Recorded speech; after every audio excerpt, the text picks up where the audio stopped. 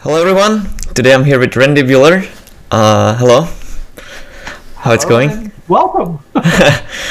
So for people who don't know, I made a video of top 10 American Magic players, and Randy commented on my post, and he said that he potentially disagree with some of the choices and stuff like that. We talked a little bit on Twitter privately, and we decided to do a video together. This is not going to be necessarily like, or maybe you should explain yourself, maybe that's better. Wait, I thought your videos could have used a little more love for some of the old school players.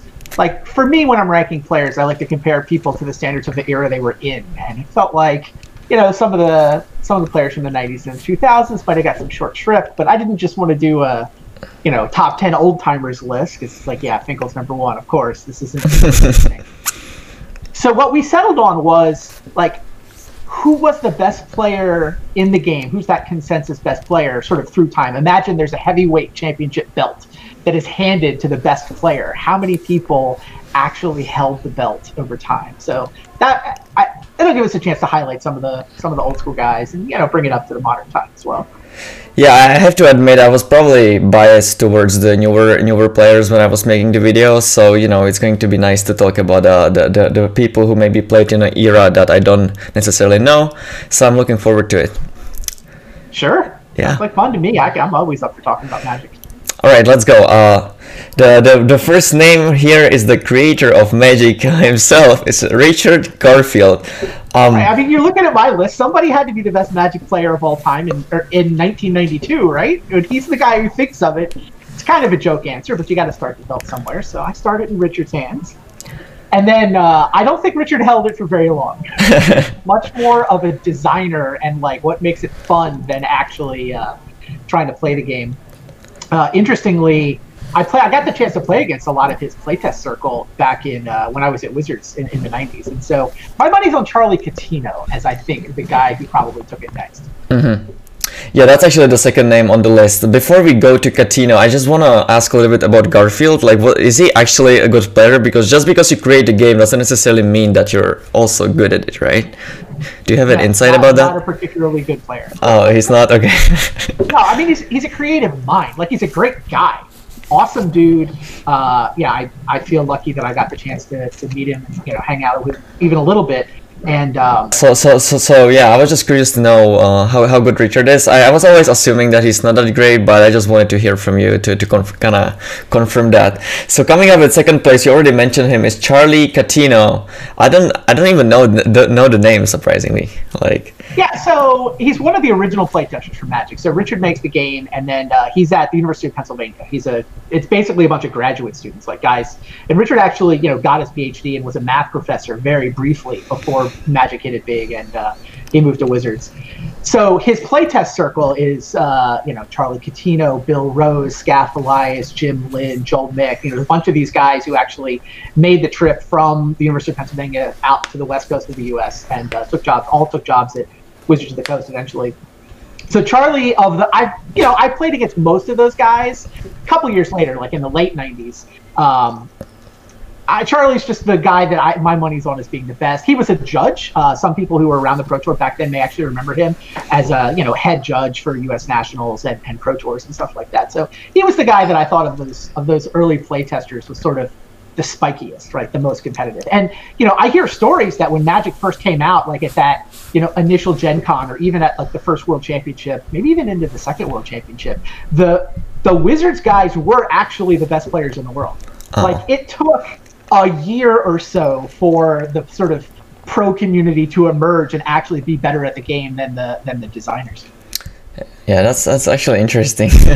Yeah, I cannot imagine. No, I hear stories of like sealed deck showdowns. Like the WotC guys would show up and play like heads up sealed deck against the top players from those tournaments, and that the WotC guys were holding their own. So it took a couple years for the world to catch up. Mm-hmm. So coming up at third place is someone that I actually recognize, at least by name, is Mark Justice. Yeah, I don't want to dwell too much on the sort of early years. It was definitely a Wild Wild West era for Magic, but I do think Mark Justice is worth pointing out as the first good player. Like, he was consensus best player in the world, and his peak is probably even before the Pro Tour begins. I see. He's U.S. Nationals existed, and I mean, because the game started in the States and so many of the good players were in the States, I think U.S. Nationals is a relevant part of sort of the story. And then the World Championships as well. Like, Mark was crushing it at U.S. Nationals, crushing it at the World Championships, and sort of had emerged as the game's biggest star as the Pro Tour is beginning. And he then puts up like 5 top 8s across the first, 3 years. I think his last top 8 is in the 3rd season of the Pro Tour. Mike Long is the next name on that list. A lot of people have them paired. Like, Mike Long was, I mean, it's tough to talk about these guys, right? Because it's definitely Wild West era. Neither one of them is in the Hall of Fame because both of them have reputations where people weren't entirely convinced all their results were legit. I have the impression that Mark was, a reasonable guy who maybe was going through some stuff. And, some people like to think that Mike Long actually sort of converted him to the dark side, like the power to Mark Justice's Darth Vader, right? He starts out as Anakin, but becomes Darth Vader.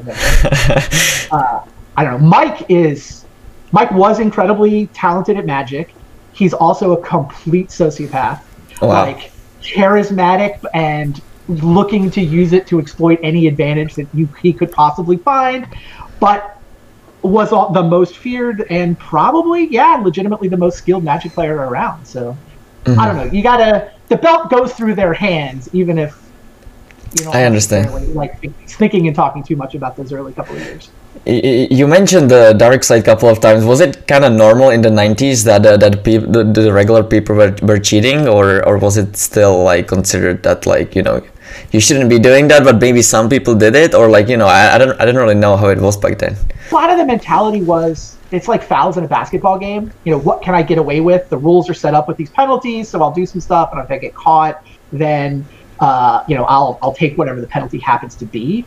I think Chris Bakula correctly gets tons of credit for helping to clean that up. That's not a great attitude to have pervasive in your game. Like, it's not fun to be constantly on the lookout for what is my opponent trying to get away with. So, yeah, it was pervasive in those early couple of years, is my impression anyway. I didn't actually play on the Pro Tour in season 1 or season 2, but I started out in season 3, and I felt like I was just constantly always watching what is somebody going to try to get away with. So, I mean, I'm glad that era ended. I'm glad that the culture became very much, anybody who's sketchy, let's just run them the hell out of town. Were the judges maybe not that strict during that time, or how did the people get away with it so easily? Some of it is that the judges didn't know what to look for. Some of it is that the judges, I don't know. I mean, the judges, I don't know if they weren't good or they didn't care. I mean, there was definitely a little bit of a, like, pro wrestling vibe, like from Wizards' point of view and from the judges' point of view. They wanted to promote the game. Like, they wanted people to care about this cast of characters. And so, like, having a bad guy to root against was not considered a bad thing. Like, and honestly, like, I was definitely around in the late 90s. When Mike Long was in the feature match area, people watched. Like, people wanted to root against Mike Long, and he was an extremely compelling character from, like, if you think about it from a pro wrestling point of view, right, he was the best heel the game ever had, and people wanted to watch him, people wanted to boot.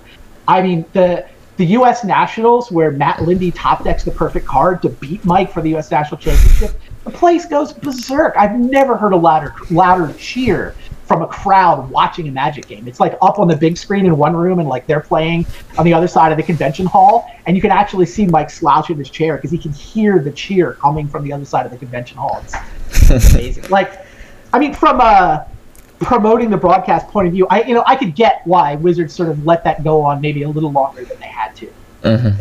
Yeah, that's interesting to hear. Maybe we need more bad guys in the Magic community. I'm not necessarily saying that we should allow for cheaters, but it would be nice to have like people to root against or something. But right. It's tricky. Like, from a player's point of view, it sucks. Like, it's only good from the spectator point of view to have that cheater bad guy. From a player's point of view, it's just not a fun experience. And I mean, Magic competitive play, I don't know. It's playing it, aspiring to play it has always been part of it. So. I don't know. Yeah, I mean, that was the state of Magic. Like, Mike held the belt. He was the most feared guy. You didn't want to get paired against him, not just because you had to be on guard, but because he really was good at Magic. So. All right, the next name is the name that everyone knows, is Jon Finkel, but you have Bob Maher like right behind him with a question mark. So maybe if you can explain a little bit. Well, so Finkel's clearly the best player in the game. Finkel's reign, I think, kicks in 1997. His first PT top 8 at the master level is actually the PT that I win, Chicago in 97. And like for a little while, I like to think maybe it's me. It wasn't me. Like I had a PT win and a Grand Prix win, so like maybe you can look at a 6-month stretch where I have a better resume than he does. But in my heart, I know I think I was number 2, but I was definitely behind John. And John was the best. He wins that Player of the Year. And then the next year, he's still the best. I have Bob in there because, so it's John for several years. And then eventually it becomes Kai. The question is like, did anybody else sort of hold the belt in between? And there's a stretch where Bob Maher, he wins a Pro Tour. He wins Pro Tour Chicago. One of the best, like, if you like going back and watching early Pro Tour broadcasts, this is definitely one of the highlights of my career as a commentator. Like, I'd already gone to Wizards by the time Bob wins his Pro Tour Chicago. So I'm doing the commentary with Brian Hacker, and the finals is just tremendous if you haven't seen it. I've seen it. It's like right? He forgets that he can activate Mishra's Factory and sort it, so he doesn't do the X damage for enough or something like that. Is that a match you're talking about? Yes, that is the match. Okay. Bob, yeah, it's not just that. Like, there's okay, a sure. whole bunch that goes on in that. I don't want to spoil too much for anyone who hasn't seen it, but it's one of the most legendary finals. And Bob wins it. Bob then wins a Grand Prix, and Bob winds up winning Player of the Year that year. So he's like Pro Tour win, Grand Prix win, Player of the Year win. Arguably the best player in the game, but that's also like Bob wins Player of the Year, but he finishes second at Worlds, losing the finals to John. Right? John has this insane summer where he wins U.S. Nationals, he also wins Worlds, he also wins the World Team title. Like this whole summer, and like I can't in my heart say Bob Maher's the best player in the game at this point. Like John only gets to second in the Player of the Year race behind Bob. So Bob is very close. Like you can make a case that there's like this 6 to 18 month stretch where Bob is the best player in the game. But I think it's John all the way up until it's Kai. Yeah, I think I agree with you, but I also agree that Bob Maher is definitely worth mentioning there. Yeah, exactly. So let's go for Kai Budde. Do you actually think that like even during the reign of Kai was actually better than John, or maybe John wasn't playing as much? I don't actually know the details, so if you can explain a little bit.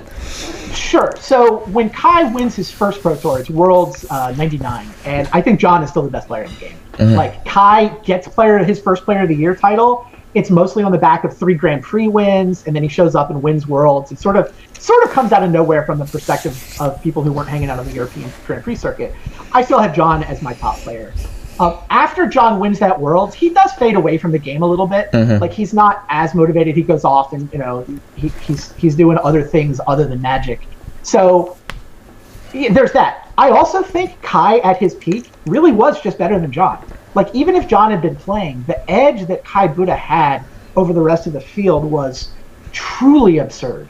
And you look at some of the stats. He wins 7 Pro Tours, right? Yeah, he won 7. Yeah. Third run, and it's like so he wins the Worlds fine, and then John has his summer, and sort of it's still clearly John. And then there was definitely this conversation in the early 2000s of like, okay, Kai. In retrospect, you can point, I think, to the Pro Tour where the torch passes. I think it's Chicago 2000. It's December 2000. Invasion Block has just come out. They're playing Standard. The top 8 is absurd. It's got like 6 Hall of Famers in it, including both John and Kai. Right? I think they share one other top 8 and limited a couple years later. But this is the point where like John is the man. This is actually the top 8 where Brian Kibler earns his Dragon Master nickname. He John nice. in the first round of the top 8, attacking him with Rith, enchanted by Armadillo Cloak. Like, Brian has been the Dragon Master ever since. So Finkel loses out in the first round. Kai wins the Pro Tour. Like in retrospect, that's the moment where the tour passes. Like in practice, it took a little while because John was so good and everyone knew how good John was. So it's like, oh, Kai wins a team Pro Tour. Okay, that's great. Kai wins another Pro Tour. And you're like, is he the best? What does he have to do to be the best? You're like, well, win the next one. Then he wins the next one. Well, he won 3 in a row. He won 3 out of 4. He won 3 out of 4. Wow. Yeah. And then the fourth of those, people are like, I saw Pat Chapin take a bet on Kai to win the Pro Tour in the middle of day 2, before Kai had even made top 8. Even odds. Even odds bet to win the Pro Tour halfway through day 2, and Pat won the bet. There's also an awesome picture of Eric Taylor was betting like Kai can't win again. He can't win us 2 in a row. Like he can't win 3 out of 4. And if he wins, I'll eat my hat. And there's like actually pictures if you go back and look at the coverage of Eric Taylor with like this felt hat and a bottle of ketchup, just like pounding on the table as he tries to swallow this. It's just completely unthinkable to think like in a current age that someone would do that. It's just like completely crazy. I don't think it's so. I do think that the world has changed since then in one crucial way. Like the end of Kai's reign is very close to the time where Magic Online first comes out. So Kai is crushing at a point where the average player doesn't have great deck lists. Like, I actually don't think that the best players in the game have gotten that much better over time, but I think, like, the average player at a big event, now they have a great deck list. Like, when Magic Online comes out, suddenly everybody has the ability to booster draft whenever they like and play enough Constructed to come up with some reasonable deck list. So the edge that Kai had over the field was gigantic, partially because he had access to good players, he could play test, he could draft, right? He could come up with decks. He was also just amazing and talented and put in the work to always have good decks. But yeah, I don't know that anyone since has ever had the edge that Kai had in the early 2000s. And yeah, he got a little lucky to win 7 Pro Tours, but I think he deserved to win 3 or 4 at least. Yeah, sure. I understand. So below Kai, you have a Huey with a question mark again here. Is that similar to the thing with Bob Maher before? Well, how long does somebody need to be the best player in the game to actually get the belt?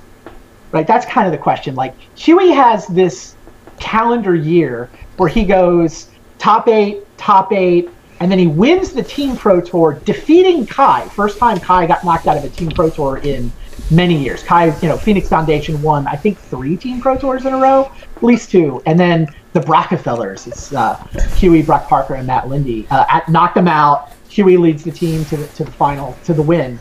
Like, so he's got 3 top 8s that year, including a win in the Team Pro Tour. But then he immediately kind of fades off into the sunset and goes, starts playing more poker than Magic. Does he get the belt?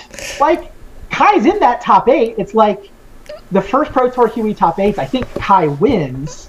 So it's like, Kai didn't start to suck. Kai goes like, he wins a Pro Tour, then he's like, cash, no money, cash, top 8. Like, has Kai's reign ended and Huey's the best player in exactly 2003? Like, I don't know how long you need to be the best to actually get the belt handed to you. I understand. I actually thought that Huey wasn't like that good, but then he like came back and he just top 8'd like 6 GPs in a row or something. I was like, okay.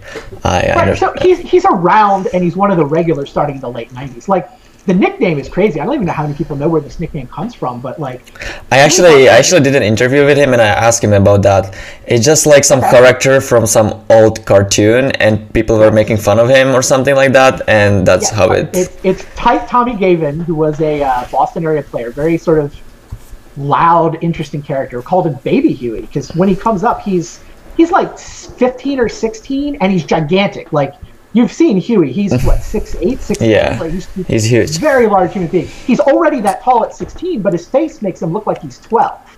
So it just has this very baby face. I'm actually really impressed that he managed to embrace that nickname and turn it into like what he's become. He's not Baby Huey anymore. Huey. And people are like, yeah, people use it as this term of awe. Like, I don't know. I was impressed with the way he managed to sort of take that name and own it and redefine what it stands for in Magic. But yeah, so he's around in the late 90s and the early 2000s. He's one of the regulars. You'd see, John Tinkle, Bob Maher, William Jensen hanging out, sort of debating strategy. That was like the peanut gallery, sort of passing judgment on Pro Tour plays and like, did I get this play right? That's who you'd go talk to and say, what was I supposed to do in this spot? Was the 3 of them. They were definitely, they were the best around. Kai's reign happens. Like, so is there a point where Huey's number 1? If there is, it's 2003. Like, you can make the case, but it only lasts for like 9 months. I'm like, do you need a year to get the belts? I don't know what I don't know what the right way to do this is. if 6 months on top can get you the belt, then he gets it. If you need a year, then I feel like there's only about a 9-month window where he's the best. Well, if it was up to me, I would still put Kai there, but I definitely understand all the cases that you mentioned. Yeah, so. you can see the list I have. I have Huey with a question mark. I'm like, I think if we say 1 year is the cutoff, then I don't think Huey actually held the title. He's in that Bob Maher camp where like you could point to 6 months and say that he was maybe the best, but it probably was still just Kai. So coming up with another name is someone who's actually crushing even until to this day is Gabriel Nassif with a Masashi Oiso with like a question mark right behind him. It's interesting. I always the first Pro Tour coverage I ever watched was LSV versus Gabriel Nassif in the finals, which is a little bit later than this, right?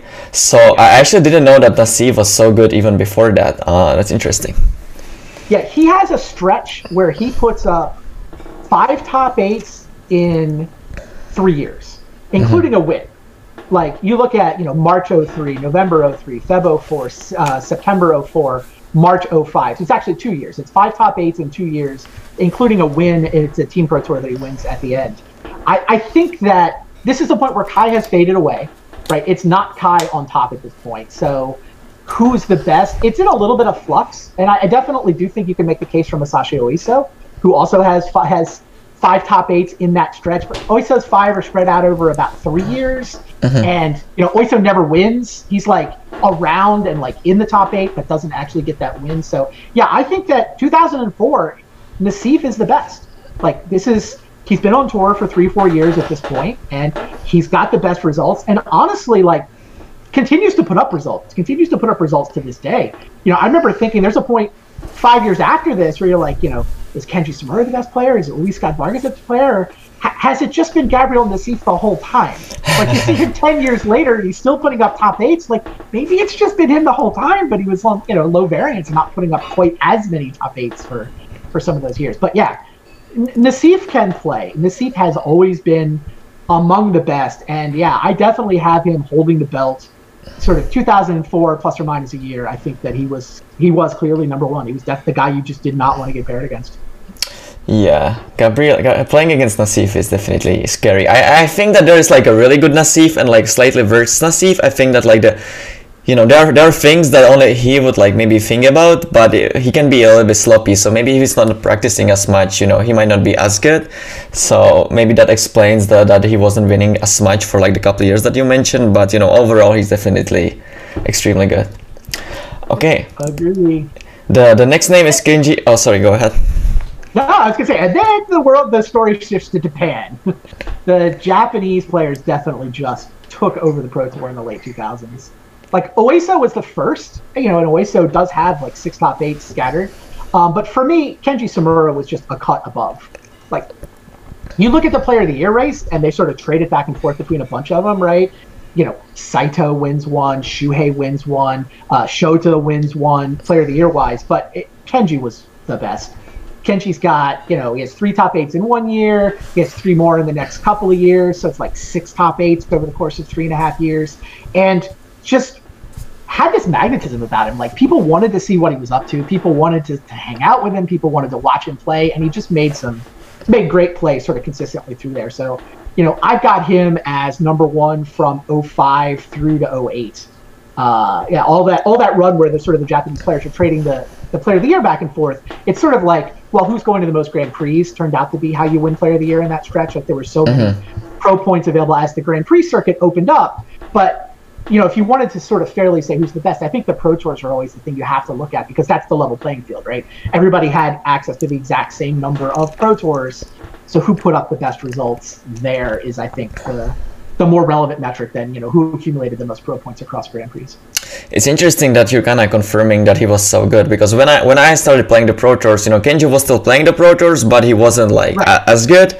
But everyone was always saying like, during his reign, he was like really, really, really good. So I always wondered like what happened. Maybe he like wasn't playing as much anymore or like, I don't know, but. Yeah, he was the best for sure for, 3-4 years there. And I think at some point he started playing the Pro Tour for fun. Like the Pro Tour became a place to hang out with his friends more than it became, this competitive thing that he was obsessed with winning at. And I mean, at some level, when a guy is good enough that he can just stop preparing and go hang out, but stays on the gravy train and keeps qualified for years, tells you how good he must have been at his peak when he actually was putting all the time and effort, right? That makes sense. So the next name is someone that everyone knows. He might be even the most famous Magic player, even maybe more famous than John Finkel, is LSV, Luis Scott Vargas. Yeah, Luis Scott Vargas, when he is dialed in, he's... It's funny, like, you talk about who are the best Magic players of all time, right? And how do you define that metric? Is it career value, right? Is it how many results you put up over time? Or is it peak value? Is it like, how good were they when they're at the very peak of their powers?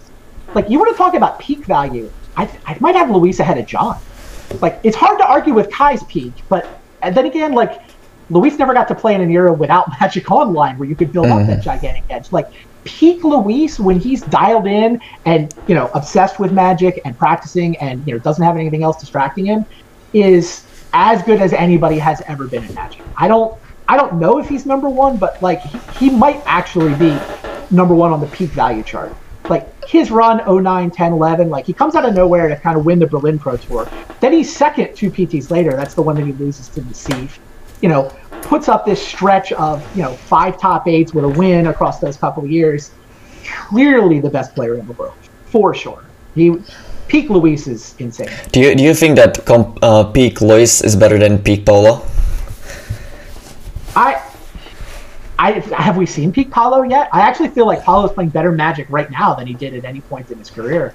Let's talk about it later, because he is still on the list, so we can just come to that conversation a little bit later. No, it's a fair question. I mean, I think I want to answer yes. But like, Paulo's remarkable for me in his consistency, right? You go back and you look, and I was looking at some of the Player of the Year standings, and, you know, you could make a case about Paulo being the best player in the game at, you know, 3 or 4 or 5 different points over the last, 15, 20 years, right? He's consistently like top 5 or 10 in the Player of the Year race in the 2000 odds and the, 2015 now. Like, he has been among the best 5 or 10 players for closing in on 2 decades at this point. So super impressive player. But for me, it's the longevity and the consistency. And I don't know that he's ever had like the peak where he just dominated every single event. So, I mean, with the possible exception of right now, where he's. Okay, next we have Owen Turtenwald. Before you say anything, I think people were like a little bit biased because there is like this, he wins like a second GP in a row, and there is this tape with William Jensen, and William Jensen said that Owen Turtenwald is the best player, and I think that everyone kind of started saying that right after that, and it just like kind of became a thing. I'm not necessarily saying it wasn't true, I'm just saying that people are like maybe a little bit more biased towards that because of that statement. Sorry, your feed broke up. When did Huey say that? After Owen won a second GP in a row, there was like this interview. What? Yeah. 2012 probably. Yeah, I think so. Something around that. Yeah. Yeah, I definitely think Owen's reign. I definitely think Owen held the belt. Mm-hmm. Like, there is definitely, you look at 2015 where Owen's got, what is it? He has 4 top 8s in about 3 years. He also has that second at Worlds. He wins his like second Player of the Year trophy. I think he's clearly the best player in the game. Mm-hmm. The 2012 Player of the Year title is very much fueled off Grand Prix points, right? And when he gets to the Pro Tour, when he gets to that level playing field, he's not putting up the best results. So like, I don't know that Owen was the best at the point where Huey said that, but I do think that Owen held the belt for at least a couple of years. Mm-hmm. Like, did he have it in 2012? I don't know. Maybe it's Paulo in 2012. You could make a case for, Yuya Watanabe, maybe. I kind of want to err on the side of leaving Yuya out of those conversations, given recent developments, so I don't think it's, in retrospect, no. I don't know that there's anybody in between Luis and Owens, but I don't know when exactly Owen kicks in as the title holder. The 2012 POY, I think you could argue he's not the best, because that's so much of that is Grand Prix. Now look, there's definitely skill in being able to go to Grand Prix and put up the results that he did. But it's when the Pro Tour results kick in that I really think Owen's got the rock solid case to hold the belt for at least a couple of years. Mm-hmm. So next we have LSV again. Is this maybe the time where he top-8'd three Pro Tours in a row, or? Yes, what's that? 3 top 8s in a row? That's like Bootian, right? Kai, I'm sure, did that at some point. Now, I don't know that there's a year, though. Like we said earlier that it wants to be a 1-year stretch before you actually get the belt. So I don't know if Luis gets the belt back, but he does go back-to-back top 8s. I think that the only thing that stopped him is this is the point where he takes a year off to do commentary, right? He decides to do coverage, and so he goes back-to-back top 8s. I do think that was the guy you didn't want to get paired against, right? If you asked in, exactly whatever that year is, 2016, who's the best player, you're going to get people saying Luis Scott Vargas. He's just... the run that he was on was insane. I don't know that it lasts over a year. I think with our metric that we established for around Huey, maybe he doesn't get the belt back. But worth noting, like you could definitely make the case. 2016, Luis is, I guess he's the only person who like loses the belt and then wins it back again in my list. Do you maybe think that he because he knew he was going for the coverage, that he just like wanted to prove everyone, like show everyone that he's the best, and maybe before he went there he just like went all in and just like maybe played 16 hours a day to just like really show everyone before he actually decided to quit with the Pro Magic? I don't know that commentary made him want to. I don't know. He was dialed in. He was super dialed in. At some level that has to do, I guess, with whatever's going on in the rest of his life and how much time he's spending getting prepped. But it would be weird to me that like leaving for commentary made him want to show people. I doubt that's what it was. Mm-hmm. It just doesn't sort of. So it just so happened. Yeah. I mean, I think he got super dialed in for whatever reasons. Like those were events. He was probably enjoying hanging out with the playtest crew, enjoying thinking about Magic, and yeah, Luis when he's dialed in is the best. So that was 2016. So next we have Seth Manfield. Yeah, it's actually kind of tricky for me. Sorry, I can let you know. No, go ahead. Go ahead. You know these guys probably better than I do, honestly. Why do you think that? It's true that I did test it with him for like one of the years. But the problem with Seth is that he's like really bad at like conveying thoughts. You ask him something, he can't really explain it to you, or he just like laughs a little bit because he just like thinks that you might not be able to comprehend his like thought process or whatever, I think. So it's just like hard for me to like know exactly how good he is, but I think he's like extremely good. Yeah, the results say that he's extremely good. The question for me is like, okay, 10 years ago, Luis Scott Vargas is clearly the best player in the history of the game. Right now, Paulo Vitor Damarosa, clearly the best player in the history of the game. Okay, how many people actually held the belt in between? Right? I don't think Yuya was ever actually number one. I think he was second to Owen. Like, I'm pretty sure Owen's on the list. But, like, is there a point where Seth is the best? Like, clearly one of the best, right? Starting from the point where he beats Owen in that Worlds. He and Paulo is, I think, the question. Like, maybe it's just been Paulo ever since 2017. Right? Paulo's the one who wins Player of the Year in 2017, not Seth. But if you look at it, they both have 4 top 8s and a win from, like, 15 to 17. So Seth also has that Worlds win over Owen. So I do think, like, there's a point where Seth is the best for a year or two. Like, I don't think people were pointing to Paulo as consensus number one until more recently. So I think Seth gets the belt, but like maybe it's just been Paulo the whole time. I don't know. I think Seth was better. There was like a time where every single GP he was in a top 8, and like it was just the most feared opponent. Like, yeah, I agree with you. I think it was Seth for like 1 year or something like that. Yeah, but so that's my list. A year or two of Seth, and then clearly it's Paulo right now, right? Yeah, Paulo, he has won Worlds. He's doing well at like all the tournaments. I think he's even like second in the MPL rankings or something like that. And he's just so good. Like, I don't know. It might be also the fact that because of Arena, maybe like people care a little bit less. But, he's just like so good regardless that he has like slightly bigger edge than he would otherwise have or something. Like, I'm not sure. But he's definitely... Is it that or that because everything's on Arena, he actually has as much access to big tournaments as everybody else does? That might be also the case. I don't know. But he has not historically been able to travel to Grand Prix the way, like you talk about Grand Prix is the case for Seth Manfield. How many of those did Paulo even attend, right? Would Paulo have the gaudy Grand Prix stats if he'd gone to as many of them? It's tricky because like his access to competitive Magic from Brazil has always been an issue, right? Certainly back toward the beginning of his career, he would struggle to even get to big events. So it's yeah, I never thought of that. That's actually a very good point. Looking at Paulo's results in the context of living in South America should make them even more impressive than they are. Mm-hmm. And they already are insane, right? He's in the conversation for top 2 or 3 all time. Like, he's clearly in the top 3. I think I have him at number 2. I still have John number 1 all time, but like, if you adjust for South America and his access to events, like, maybe I should have Paulo number 1 at this point. Mm-hmm. What I actually think is crazy about Paulo, that he's actually like maybe not playing as much. Like the other people that were mentioned on this list, I think during their peak they were just like playing all the time. But he, you know, I don't think he's like practicing 12 hours a day. I think he might play like, you know, a couple hours or something, or you know, when there's like an event coming up, obviously he's gonna play more. But you know, it just shows his understanding of the game, that he's like able to play so well, even despite maybe not playing as much. I don't know.